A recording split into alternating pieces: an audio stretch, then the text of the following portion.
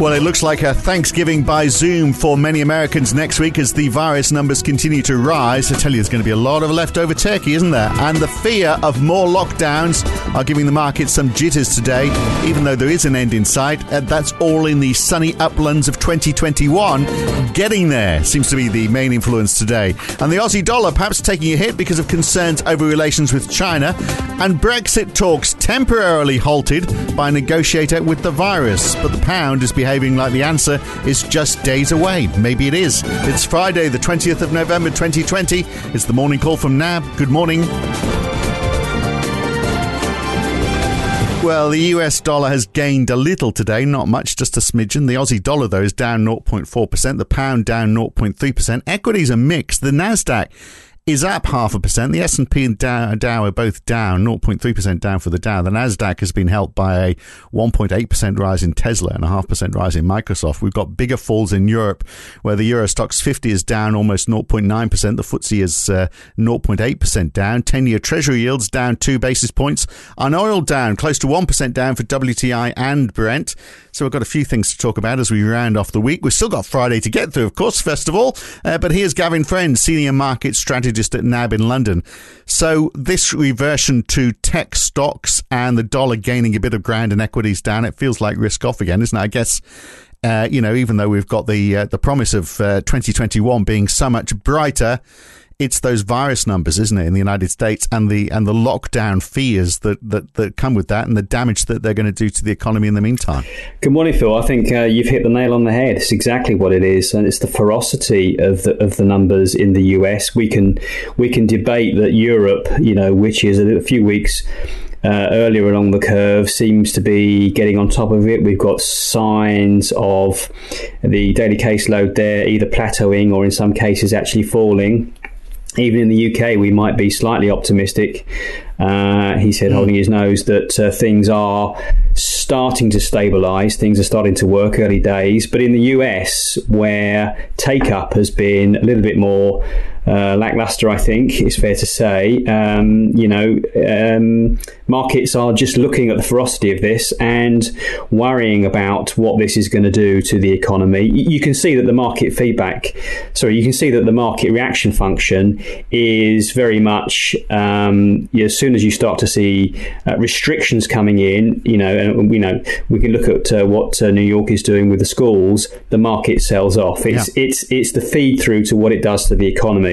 So I think at the end of the day, the market, well aware of all this good news coming through from Pfizer and others, AstraZeneca for next year, it needs to see that the US and others are on top of this, that infection curve seems to be rolling over. We don't have that evidence yet. And I think 250,000 deaths was a bit of a psychological number, wasn't it? It's now over 257,000. There's 174,000 new cases on Wednesday, 79,000 in hospital now, more than ever before, 15,000 in intensive care. So that's why they're closing schools and lockdowns are happening in more places as well. And, at the federal level, not a lot done because not much is being done by the president sitting in the White House at the moment. So that makes the situation that much worse. And you can expect, as night follows day, sadly, as these case numbers go up, hospitalizations are likely to rise. And therefore, that is the thing that's going to get, the regional states and authorities into taking up more restrictions, and thereby the market can say, because of that market reaction function, that it's not going to like it. But we've got to get through that before the markets can be a little bit more, focused on the cavalry that's coming down in 2021 at some point. And there's plenty of cavalry, isn't there? Because besides Moderna and Pfizer BioNTech, there is the news that Oxford AstraZeneca, their phase 2 trials, they're saying, are working really well on people in their 60s and 70s, and their phase 3 trials are well on their way. We might have to wait a week or two before we get the results on that. But, elsewhere, China's got their Sinopharm vaccine. They apparently, according to Wall Street Journal, they have already inoculated 1 million people with this. And the Sputnik vaccine is also in phase 3 trials as well. There's the Novavax vaccine at stage 3 in the UK. Now, some of these might be spurious claims, but the upshot is generally there's going to be no shortage of vaccines next year. As you say, we've just got to get there. But it's a confusing times, isn't it? Because although we're expecting good times, and we know there's a downtime a downside in the short term, we're seeing this rotation back to non-cyclicals, aren't we? It's reversing back to where we were. So investors are actually taking a very short-term view, even though they know what to expect in the long term. Yes. Emotions are running high, and you can see in Thursday's US jobless claims numbers, things starting to deteriorate again now. 742,000 weekly claims, up from, well, it's up in the first time in 5 weeks from what was a post-pandemic low of 711,000 revised to 742,000. The claims for gig workers, PUA, also rising 24,000. Continuing claims lower, but as we keep saying, part of that is because some citizens have worked through the entitlements and are shifting to other schemes. And of course, we might be now saying, given the trajectory of the virus, that this thing may well be, from a claims basis, these may well have based for the moment and start to deteriorate and move higher over the coming weeks as businesses, move into lockdown. Yeah, and this is, of course, on top of the downside surprise that we saw on retail sales a couple of days ago as well. And then that, a bit of a fiscal cliff in that, that $300 enhanced unemployment benefit that Donald Trump signed off back in August is available in many states, but it runs out on December the 27th. He's obviously not going to extend that. The same with unemployment payments for gig and freelance workers as well. And to your point, you might have thought that stuff like that, particularly things like retail sales, might nudge Mitch McConnell in the right direction. But the Senate's broken up now and for Thanksgiving, and won't be coming back until afterwards. So no sign of that yet. Perhaps he says. We get the November payroll numbers in early next month, early in December. If that number is negative, as is possible, that might be something that will jolt people into action. And yet the Philly Fed, do we read much into that? Their index, their number came out. It remains quite high. It's fallen, but only slightly for November. It's at 26.3. Anything over zero means conditions are improving. The average through 2019 was only 9.9. Now, obviously, it's improving from a very low base, but it was a good number. Very different to the New York Fed reading earlier in the month, which had a read of only 6.3 for November, which makes me wonder, do we take much credence from these numbers? Well, of course, there are a number of these regional ones, and we need to see the full deck, really, before we can start making assumptions on what it means for the ISM. The ISM readings have been holding up very well. But I did note, to your point today, that the employment reading within that Philly Fed release was pretty punchy. So, some good news. But the market's not really having it, is it? It doesn't seem like it, does it? Look, but the market's also not really responding to those Aussie labour force numbers yesterday, which were particularly strong. Unemployment was expected to fall by 28,000. It actually rose by 179,000. We also had a higher participation rate, which of course is a really good thing, but it did mean that the unemployment rate rose a little, but that makes that number something we can discard, really. But, it didn't help the Aussie dollar, perhaps because it's been overshadowed by, this ongoing spat between Australia and China, which just seems to be going from bad to worse. Yeah, and of course, because we've just talked about the state of the market generally today, you get days where market moves into risk aversion. You start to get the dollar popping back higher again. That's exactly what's happened today. I would suggest that the big dollar, the US dollar, continues to be in a downward slide, but it's ever so gradual, and we've just had a bit of a pop back the other way, and that's really what's done it for the Australian dollar on the day. In terms of the labour market numbers, surging employment there, 180,000 jobs, as you say, split pretty much evenly between full-time and part-time. The jobless rate, yes, it did rise a tenth, but a tenth compared to quite a sharp rise up in the participation rate to 65.8 from 64.9, so up almost a full percentage point. As you said, that really is good news that people are coming back into the labour force.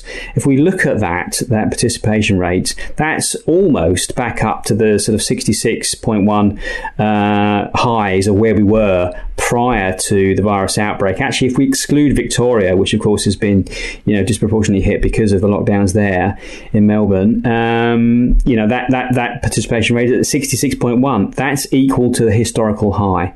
Very good news indeed. Overwhelmingly positive, and underscores the sharp rebound in economic activity, in line with the things that we've been reporting in the NAB, consumer spending, mobility and jobs data.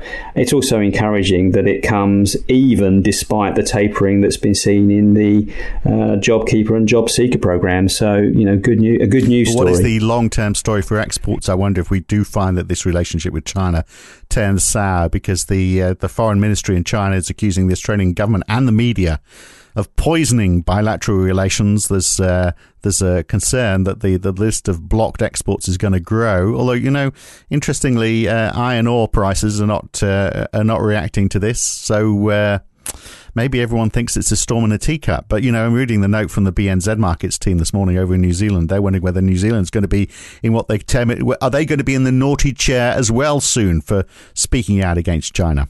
But look, Brexit, Gavin, let's do that. Is the deal close? Supposedly, I'm reading 1,800 pages of the agreement have already been drafted, even though they've still got those 3 fundamental sticking points remaining. But now negotiations have been halted because one of the senior negotiators on Michel Barnier's team has tested positive for COVID-19. So, but a deal next week, you reckon? Is that still possible? We're getting to that point, aren't we, where the media was becoming very enthusiastic about a deal in the next few days. It looks like, in light of the virus outbreak into one of the negotiation team members, that things are just going to take a little bit longer. I mean, I was quite enthused by the fact that Michel Barnier, the EU chief negotiator, had cancelled his briefings to EU leaders today, and even next Tuesday and Wednesday, which an optimist might read through as he feels that the discussions are going suitably well, that he has some other news for them, stuff that he needs to feed back, reorientate before they actually can sign on the dotted line. I think, to your point, right, we're right. We're going to this is a watch and wait situation. Time really is of the essence. If they want to get these 1,800 pages that you talked about translated and then ratified, that really needs to be done. The deal needs to be done probably by the end of next week. So, we're still optimistic that that's going to happen. But COVID the pound is certainly the last couple of days. The pound is behaving as though something good is going to happen, isn't it? Indeed, and the market senses, as it did last October, it doesn't want to get caught out by this, and that's why the bias seems to be for the market now for there to be a deal, as we've been saying all along. The EU Recovery Fund, what's the latest on that? Yeah, so EU leaders are meeting via video as we speak. I don't think it's likely that they're going to come up with an answer to this particular problem today. It's going to take a bit longer. Angela Merkel is going to be wheeled out to try and broker some sort of agreement with Hungary and Poland, who continue to sort of transgress some of the issues. It is no secret that both countries have slipped towards sort of right-wing authoritarianism over the last few years, with all sorts of restrictions on civil liberties. So can they just leave them out of it? Can they just say, well, okay, we're going to distribute these funds and not include you? Well, that's certainly something that France has been mooting earlier today. That's quite complicated to achieve, and I don't think it would get full buy-in from the other 25 member states. We'll have to wait and see. So the bottom line is there is no way that the EU Commission and the other member states are going to allow Hungary and Poland to blackmail them that avoids getting the shiny new recovery fund up and running. I would say that the first disbursement of that is not due until May, June next year. There is time, but obviously ratification needs to be had. So lots of debate to happen. All right, now look, today Japan CPI, we get UK consumer confidence and retail sales for October. We also get consumer confidence for Europe as well. So there's a few numbers out there. We get China's loan prime rate decision today as well. Retail sales, preliminary numbers for Australia for October, and September numbers for Canada. I guess out of all of that lot, those retail numbers for Australia are going to be pretty important, but certainly plenty to watch. Good to talk, Gavin. Catch you again very soon. Thanks, Phil. Cheers. And that's it for another week. I'm Phil Dobbie for NAB. Back again on Monday morning. See you then.